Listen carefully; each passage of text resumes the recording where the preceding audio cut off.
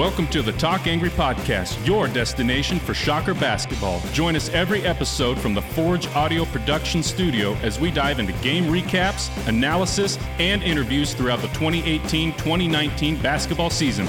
And now, here are your hosts, Dustin Kuhn and Taylor Eldridge.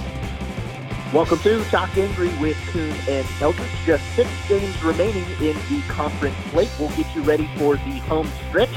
We'll start by recapping Sunday's 72-62 loss to Cincinnati. We'll also get you ready for a big week at Tulsa on Wednesday, and the Memphis Tigers come to town on Saturday.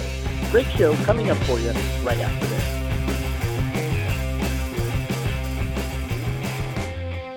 The Talk Angry Podcast is brought to you by Forge Audio Productions. For all your audio and music production needs, Forge Audio is ready to deliver the highest quality production that serves the artist. To receive a free consultation or quote from Brian, visit www.forgeaudioprod.com. That's www.forgeaudioprod.com. Or follow the studio on Facebook or Instagram. And now back to the show. Welcome back to Talk Angry with Kuhn and Eldridge. Taylor, you gave a new arena your number one ranking in the conference, Fifth Third Arena in Cincinnati, new facility, or at least a renovated facility. So before we get to the game, just your thoughts on the arena and the atmosphere this past Sunday. Yeah, in terms of just how nice the facility was, I think, yeah, absolutely, it's probably the best in the conference. Very similar to Houston, both, brand new. The difference is, Cincinnati a little bit bigger, I think about 4,000 more. And, but yeah, both of them are really, really nice. I just like that Cincinnati was a little bit bigger. I like that, it didn't look like there was a bad seat in the house. I think they put in like 12,400 or something like that. So, yeah, a really cool facility. They have the Oscar Robertson trophy or statue out front, very similar to Dave Stallworth one at Koch Arena. And, yeah, as far as just how new it was, the big screen, the LED stuff, very cool. In terms of the atmosphere, a little disappointed. Maybe it's just because it is such a big arena. But, the crowd, it was, somewhat loud, but, they got up by 19 in the second half, and, the crowd wasn't really going crazy. I thought UConn was louder. Just off the top of my head, I thought Memphis was louder. So yeah, that was a little surprise to me. It was a sellout. It was a good crowd. But yeah, just didn't really get, that ear-splitting loud, doesn't compare to, Koch Arena is still the loudest arena I've been to. So, that's in terms of, atmosphere and fan base, Wichita State probably still number one, but in terms of, facility, just how nice it is. Yeah, Cincinnati is my new number one. Moving into the game, a 10-point loss for Wichita State. And if I would have told you going in that Wichita State would out-rebound Cincinnati by 9, you'd have to like their chances. But once again, they struggle to shoot the basketball on the road. Yeah, the offense never really got going. They looked good early on. I think they got up 4 or 6 early, and that was about it. Cincinnati, give them a ton of credit. I was really, really impressed by their defensive game plan. I put a couple videos up on my Twitter about things that they did, specifically denying Marcus McDuffie touches. I thought their game plan there was brilliant. They were basically pulling off triple switches every time that WSU would run that middle ball screen, and that's kind of their bread and butter play because they use that center as kind of a decoy and force the help defense to cover him, and then they kick it out to McDuffie on the wing, because his man is always having to help on that roller. And what Cincinnati did was they would, like I said, switch 3 times, and it was pretty crazy, to see that kind of communication. It takes a lot of, communication, a lot of work, a lot of, just having all 3 of those guys locked in. And, Cincinnati pulled it off. That's an NBA-level defense that they had to pull off to stop McDuffie. So, and then, Wichita State, they had chances to make them pay. Never really got, anything going. Didn't look inside very much. Cincinnati switches everything. So there were chances to get it to Midgard, to get it to Echenike when they had like a wing on them or a guard even. And never really found a way to exploit the mismatches. So credit Cincinnati, great defensive game plan. But also, I thought Wichita State, this was probably a top 3 defensive performance for them. Definitely inside the arc, lights out, probably A+. What they did to Cincinnati inside the 3-point arc was outstanding and something they can certainly build on. We saw Dexter Dennis with a game that he can build on. He has a double-double with 14 points and 13 rebounds, although McDuffie was the only other Shocker in double figures with 13 points. And Taylor, we've kind of seen a consistent theme in the games that the Shockers have struggled this year. We know McDuffie is at least always going to be in double digits. Maybe there's one other person that takes care of business, but the rest of the offense kind of disappeared, particularly Samaje Haynes-Jones struggled in this game. Yeah, really Dexter was the only one that had a good offensive game, and really, 11 points in the last 4 minutes, so kind of too little too late there. So really, when this game was decided, no one was really playing that well on offense. Maybe Mickard was maybe the best, probably the best game overall just because of what he was doing on both ends. Marcus, he got some good looks. He didn't make them, like Cronin said after the game. There were shots that he missed that, he's been making this season. Also, a couple forced ones, couple bad ones. Same thing with Samaje. Marshall said it after the game that it's really disappointed, and it was just a bad decision-making game because, he drove and forced some ones up in the paint, and Cincinnati has all those shot blockers inside. Nasir Brooks was just an absolute monster this game on the defensive end, 5 blocks. A lot of those came on Samaje. And, what Marshall was wanting him to do was penetrate and then look to kick out or look, keep your dribble alive, maybe just even dribble back out. But, a lot of, wild shots in the paint. I think WSU had like their second or third worst 2-point shooting game of the season. And obviously one of their worst 3-point shooting games too. So just not a lot to like on the offensive end. But like I said, the rebounding, absolutely killer in the second half. They dominated Cincinnati on the glass. The defense, really, really good all game, except, losing Cumberland on the 3-point line, which is, what you can't do. But, like I said, everything outside of the 3-point line defense was really good. So some positives, but also, just really tough to watch this team play offense on the road, something they're definitely going to have to work the kinks out. They got 2 big ones coming up that can really swing their season if they can pull those off. Wichita State shot 35 3-pointers in this game. That was the second most, tied for second most in school history. So what exactly did Cincinnati do to deny the Shockers' ability maybe to get it down low more? Yeah, they switched everything. And with Wichita State, they ran their zone offense because they viewed that defense as a matchup zone. Watching it, I thought it was more of a man-to-man because you saw people following, players over the court, and it wasn't like they were staying in a certain area. They were, following people. They're just super switch happy. They're switching everything.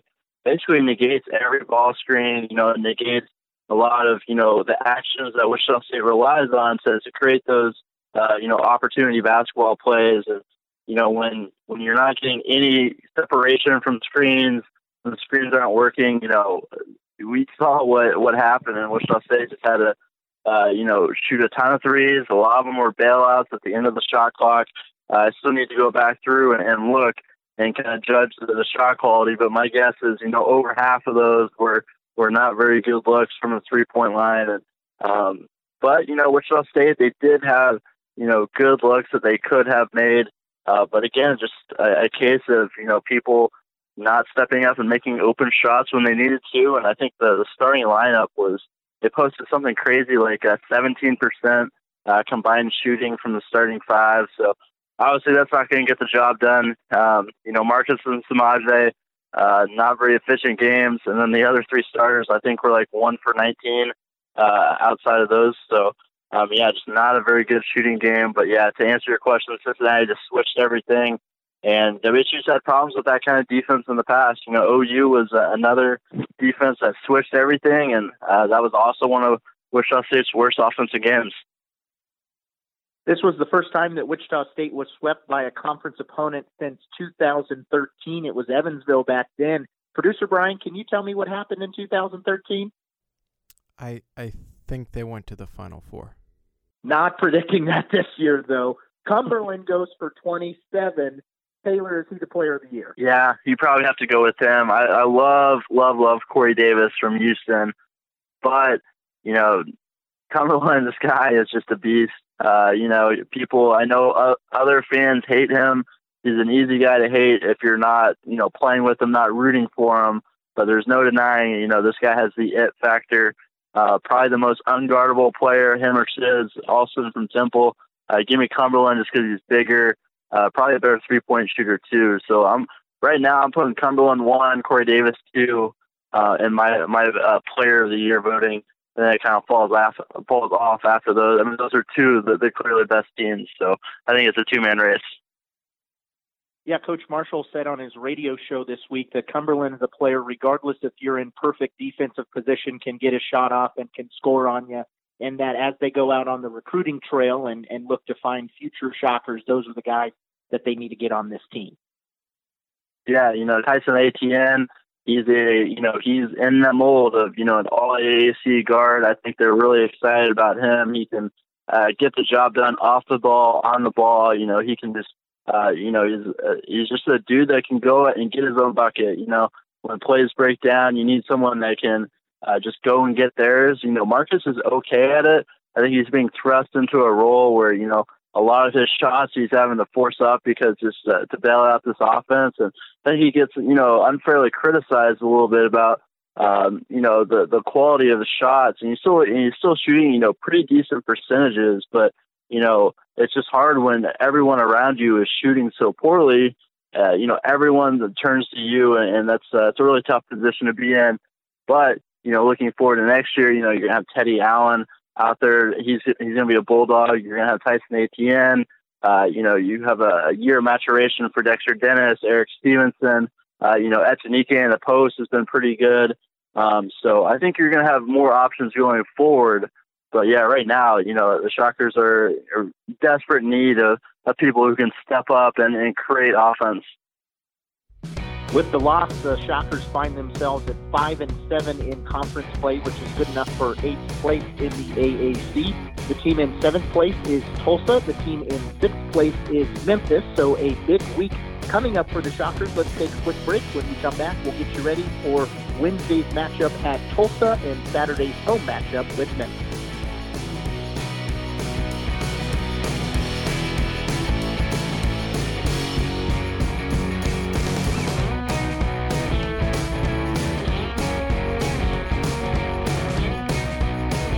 Welcome back to South Cambridge with Coon and Eldridge. We'll move now into our game preview, starting with Wednesday's matchup at Tulsa. The Golden Hurricane are 16-10 on the year and 6-7 in the AAC, currently in 7th place. Game tips off a little later, 8 p.m. Central Time, and will be broadcast on ESPNU. Just a few weeks ago, Wichita State beat Tulsa 79-68 here in Wichita, but Tulsa is 12-2 at home this season, and they've won 3 consecutive games since that loss in Wichita. So, Taylor, probably the most difficult road game left this season for the Shockers would be this Wednesday.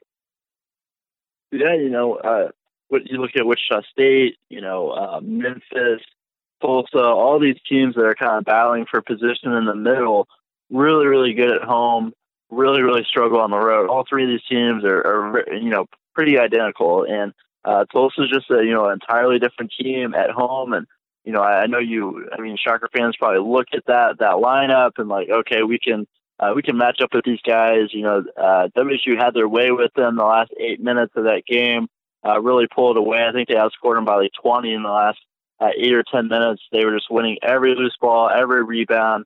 And, that you finally saw some play angry in them. And, but Tulsa's an entirely different team at home. They're shooting lights out from 3.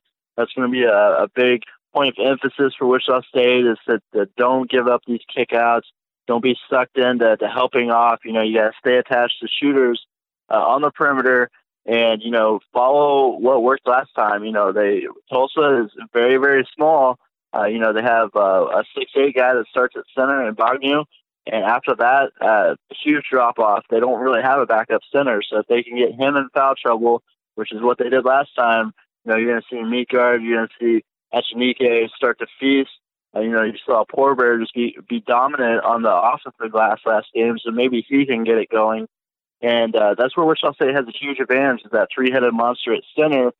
Can they take advantage of it? We'll see.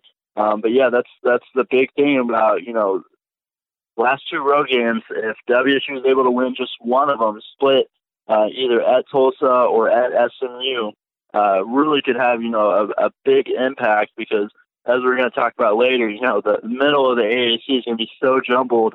So if you can get an extra win, steal one on the road, that's going to be huge for potential seeding in Memphis for the conference tournament. Leading scorer for Tulsa continues to be 6'5" senior guard Daquan Jeffries. He's averaging 13.8 points per game. As a team, they average 72 points per game and allow 70.2, shoot at 45.8% from the field and 35.2% from three. So a lot of our focus these last few weeks, Taylor, has been on Wichita State and the remaining games that they have in their schedule, and kind of trying to project out wins and losses based on the matchups. But now we have to start to look at some of these other teams as we come down the home stretch. So let's just start here with Tulsa, and producer Brian, feel free to jump in as well. So they're going to play the Shockers on Wednesday, which is tomorrow. We're recording this on Tuesday night. Then they end the season at Temple. That's a tough road game. Have Tulane and ECU at home, and then at Memphis. So out of that, I think you just got to look at 2-2. I mean, at Temple and at Memphis are pretty tough matchups. Yeah, absolutely. I mean, that's what you expect. So, yeah, so 2-2, and then this Wichita State game, that's going to be the swing game.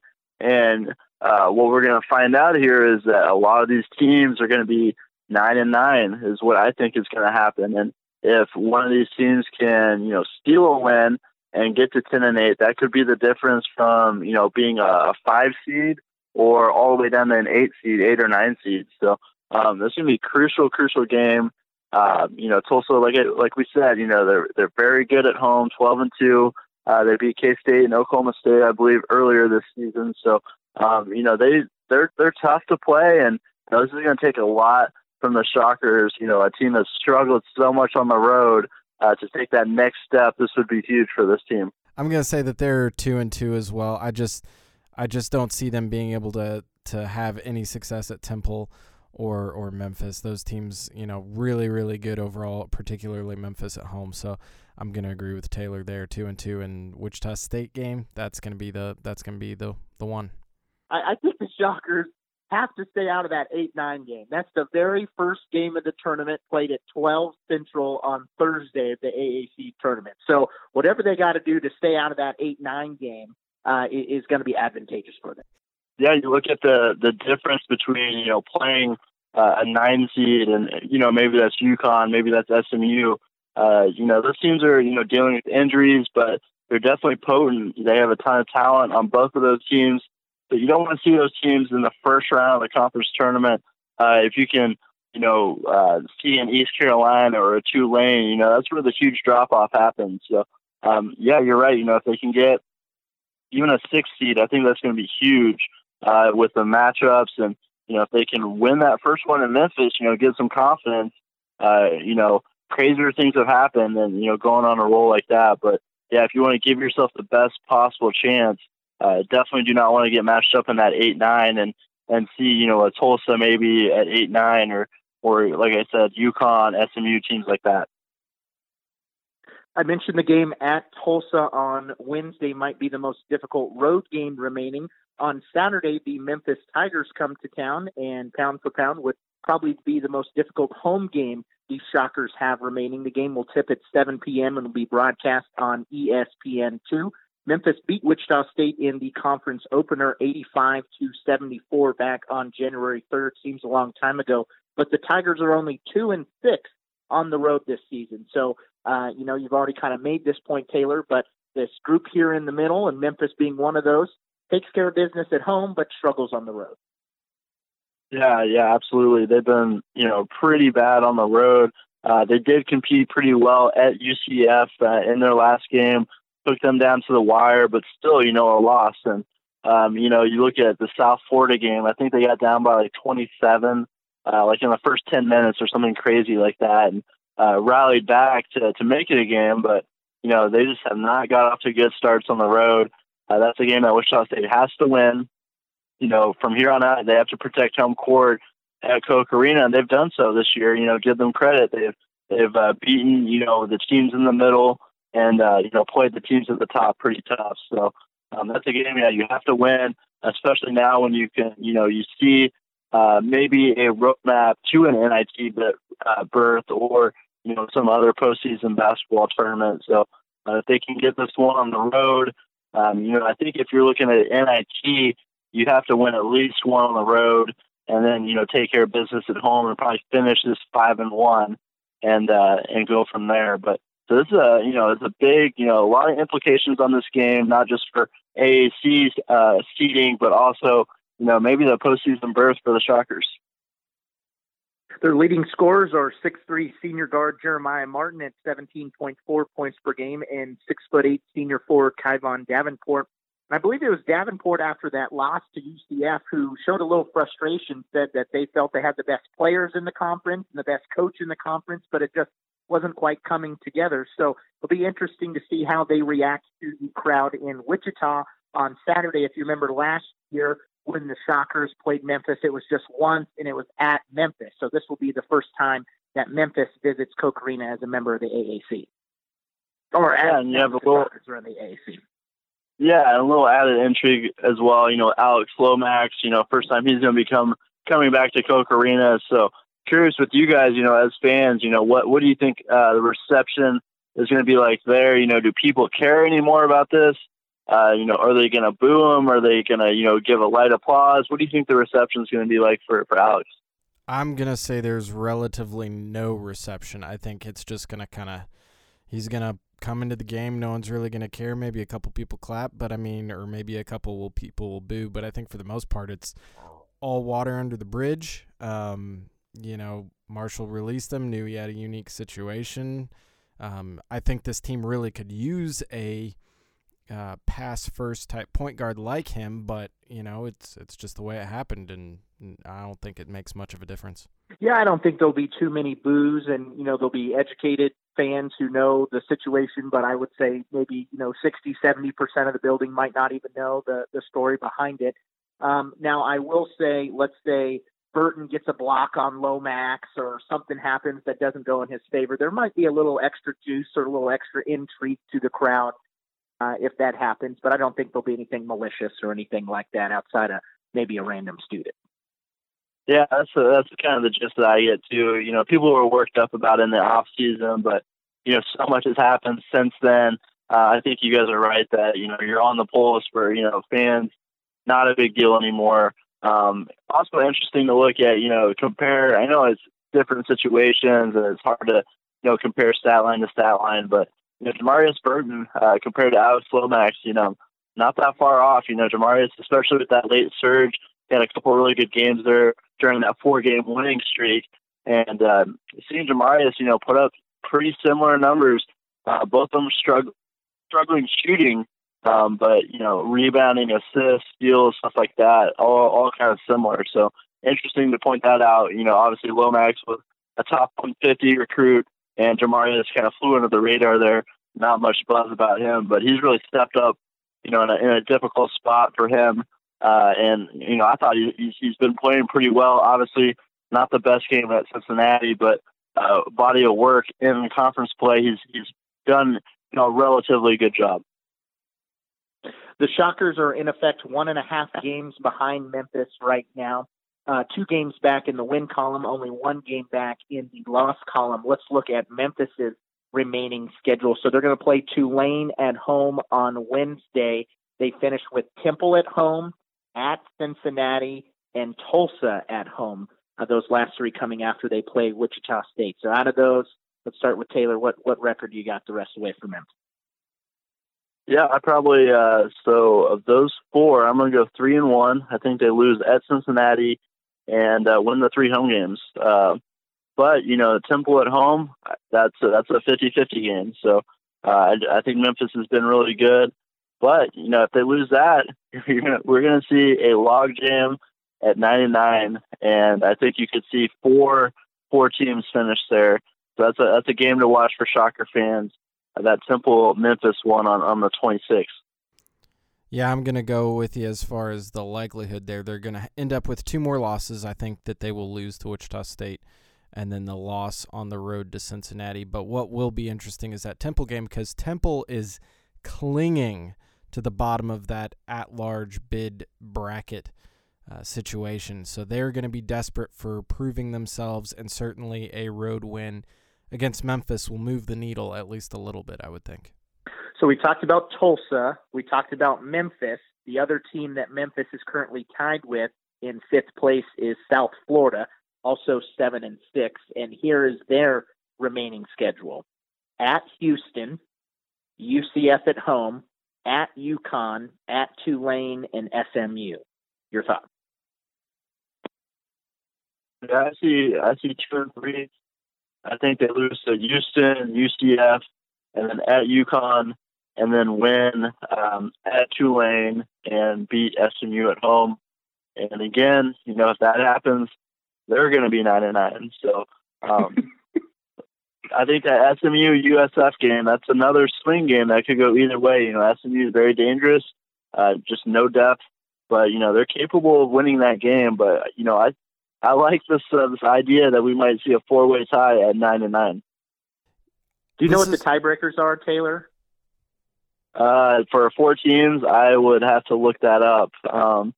I believe because Wichita State and Houston tied last year, and I think it was record.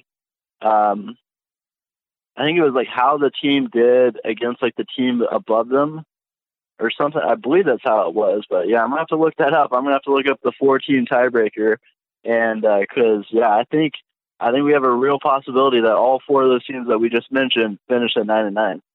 So this is where I'm going to differ with Taylor. I think that USF is going to struggle down the stretch. They had a very light schedule early on, and I think they're only going to go 1-4. I think the SMU game is their victory, and I'm calling them to lose on the road to Tulane. I think that's that's disrespectful. That's so disrespectful. Tulane is so bad. Let's remember I'm not disagreeing, USF has but done in comparison to prediction.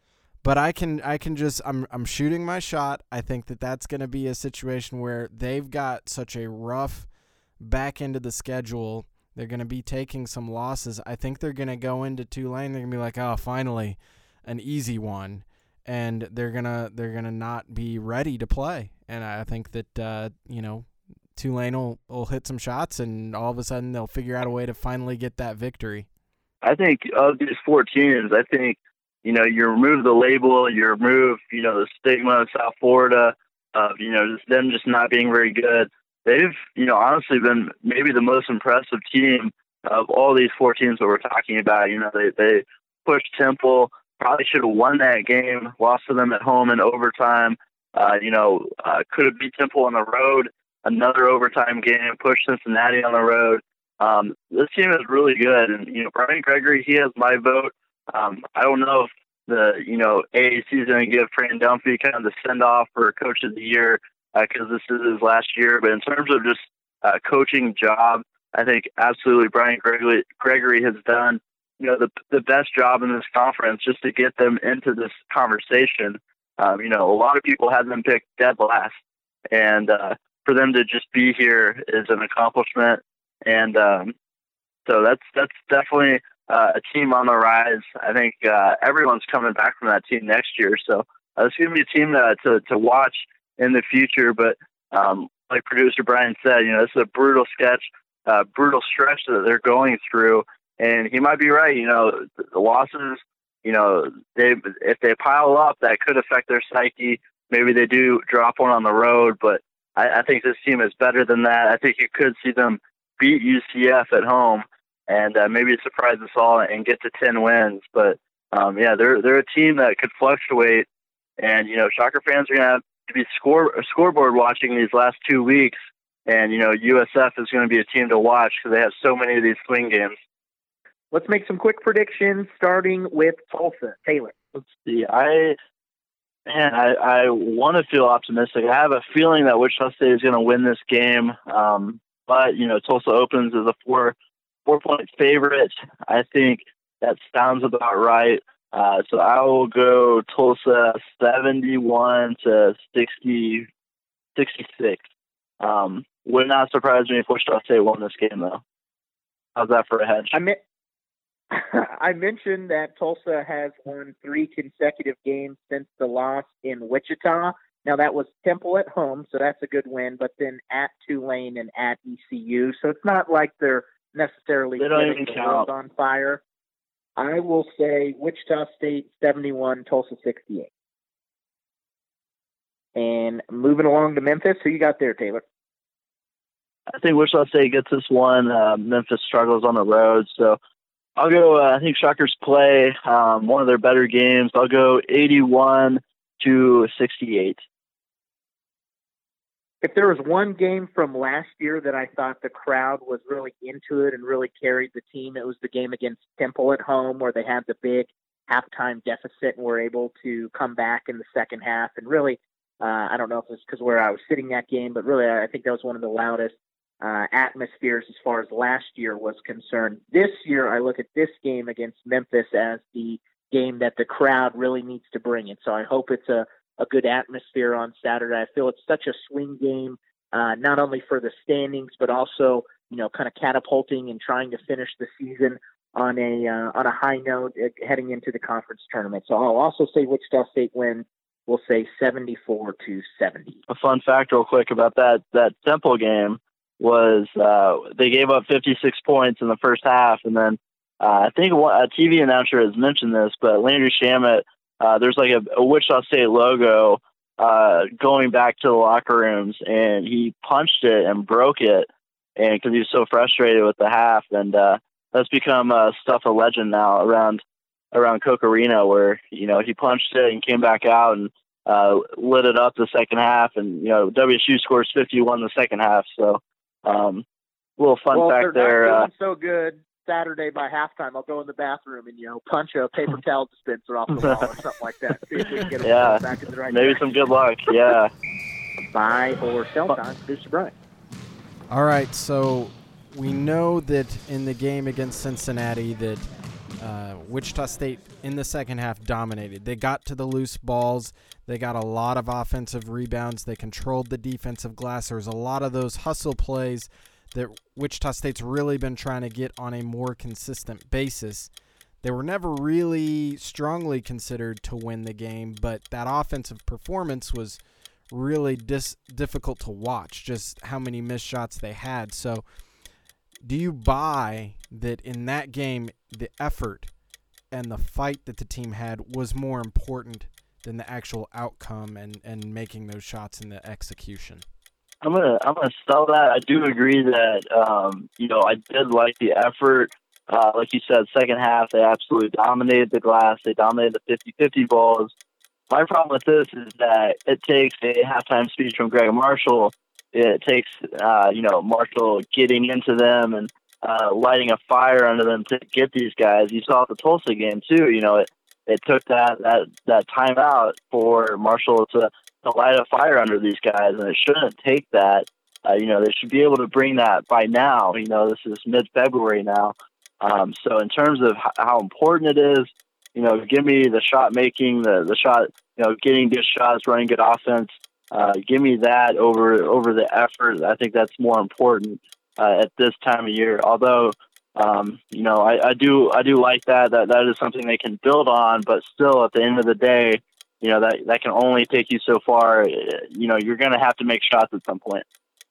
Well, first of all, I want to say producer Brian mentioned it wasn't widely expected or covered that the Shockers could win on Sunday. One of us on this program had them winning, and obviously that didn't turn out too well. But I am going to buy it in this case because I think that's what the Shockers have to go on right now is intensity and effort. So I think from the first practice of the year coming in up through today, they knew that, it was going to be more of a struggle on the offensive end.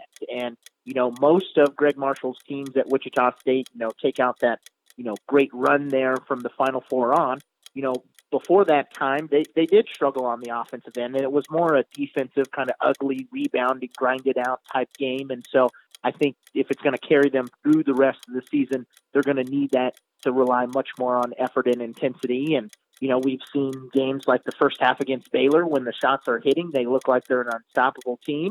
And then we see instances like the first half against South Florida where, your eyes were bleeding after watching all the bricks going up. So I think the offense is always going to be up and down the rest of the year. And so really it's the effort, the intensity, and the defensive nature that's going to carry them if they're going to see any sustained success. All right, now we're going to go a little NBA flavor. We just finished with All-Star Weekend, and we hadn't been talking about Landry Shamet lately. Now with the Clippers, he is leading all rookies in three-point accuracy and the second most three-pointers of any rookie, but he was not invited to participate in the Rising Stars game for All-Star Weekend. So do you guys see that as a snub for Landry Shamet? I'll buy that. I think that he definitely had a case. And, you saw when he switched teams with the Clippers, he did not, lose anything. He brought it, and, he's been a stud. I think he started his last game right before the break. So he's really made a strong impression. I know from being up there, Philly loved him. Brett Brown loved him.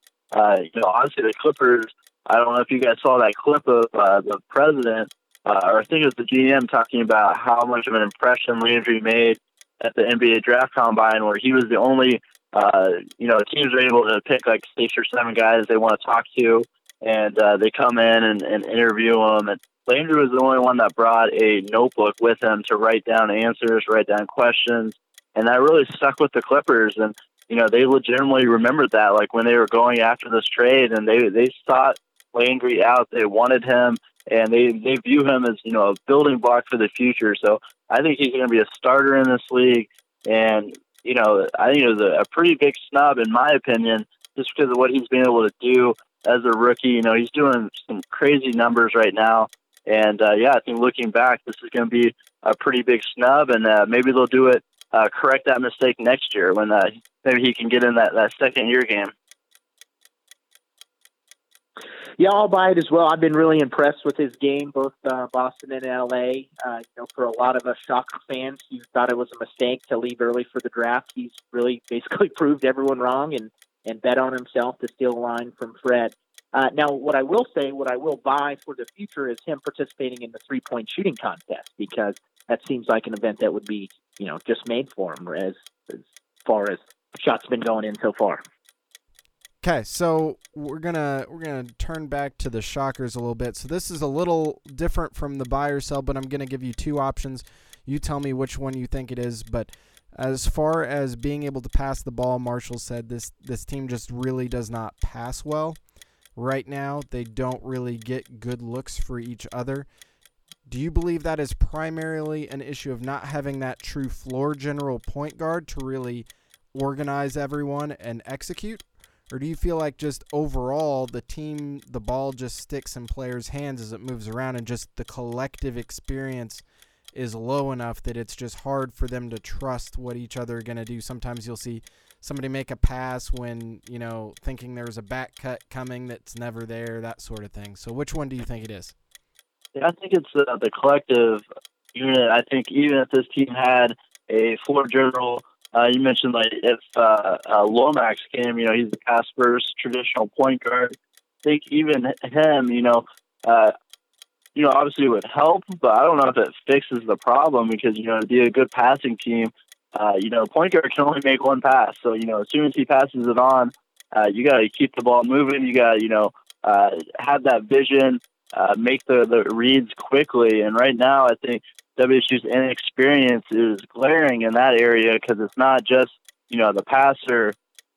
Sometimes it's the cutter not, making himself available, or the post guy not, sealing his man and posting up strong. And, it's a culmination of a lot of different stuff right now. I think it's all, the root of it is just the inexperience. And I think that, I don't think one player could solve all those issues. Obviously it would help, but I think it's just the collective inexperience from the whole group. I agree with Taylor. I mean, this team has played 24 games together, so at some point you gotta, say it's time to, put the big boy pants on and get going, moving forward. But every single game, at least every single game that ESPN does, they put up the stat about how many, several hundred different lineup combinations this team has used, and there's really been not a whole lot of consistency from game to game outside of that starting five here on this run that they've been, because there's always seems to be someone getting in foul trouble, and before you know it, you've got different bodies and stuff coming in. So I think they'll just need to continue to grow over time here, and hopefully that gets better. But I will say, when Ricky Torres is in the game, the offense does seem to flow a little better. So to Taylor's point, having a point guard who's maybe a little more pass first would help. All right, and finally, we're sitting here. It's February 19th. We finally got a big dump of snow on the city of Wichita, and it took until February 19th. Buy or sell, is this winter just a bit disappointing to you guys? I'm gonna sell. I think it's been, I hate winter, so it's lived up exactly the expectations I had for it. So I'm ready for the spring, and I'm ready for warm weather. So I'm ready for New Orleans in March, Memphis. So cities like that's exciting. But yeah, I'm not a fan of the winter, so it's about as bad as I thought it would be. I'm going to buy that it's miserable because it's been so cold. We kind of got used to that, global warming or whatever you want to call it, but it hasn't been this cold in Wichita, it seems like, the last few years. So not only the ice, but the low temperatures and then the snow today. We haven't made mention of it, but the reason we're on the phones is because, we like to stay nice and warm in our own respective homes instead of trekking to, the Forge Audio Studios, proud sponsor of Talking. So, it's been a bad winter, and the Shockers haven't been doing quite as well as they usually have. So it's been a little bit of an adjustment to see so many L's. You just have to make the takes that much hotter to keep warmer. Well, thanks, Producer Brian. Anything here to wrap up the show, fellas? Yeah, I'm going to be writing. If Wichita State will let me talk to them, I'm still working on that, but trying to get Isaiah Poor Chandler. As we know, he's Native American, has a really cool backstory. His family, he's not really into it. He's not, not a big deal to him, but his family, really, really important to them. So I'm going to talk to his mom and about just the tradition and his family's heritage and Native American. I have a good Dexter Dennis story coming up when they go to Louisiana about his fallen teammate. If you've seen him on social media, always hashtagging Long Live Malcolm. I'll have a Samaje Hinch-Jones feature for Senior Day. So those are the three ones I have on deck. But yeah, like you said, I have a good Jamarius Burton one that I wrote not too long ago, and Marcus McDuffie. So yeah, if you guys are interested in reading a little bit about their background, be sure to check that out on Kansas.com. A ton of video breakdowns up there. So if you want to learn a little something about, things that you maybe didn't realize watching the game, that's a good place to go to kind of pick up on stuff like that. What went unnoticed was Poor Bear actually had a pretty good game against Cincinnati, had 6 points and 7 rebounds. Yeah, all in the second half, too. He was a spark plug. And Marshall had a really funny quote today. I asked him, because Poor Bear's just been so up and down, and you never know what kind of player he's going to be that night. And I asked him, is this pretty much just the same old that you just don't know which one you're going to get? And he said that Marshall said that he's been asking him if he's in winter hibernation, if he's foraging for berries and nuts, and he went on a nice little rant about bears and hibernation and how to get them out of it. So I might include that quote in there as well. Well, we will look forward to that. Thank you to the listeners for forging on with us here over the phone. We'll be with you next week. The Shockers have a big home game on Thursday against UConn, and then next Sunday we'll travel to Dallas to take on SMU. Standings will continue to look completely different here as we head down the final stretch. Have a great week. And Taylor, what should the listeners do? Rate us 5 stars.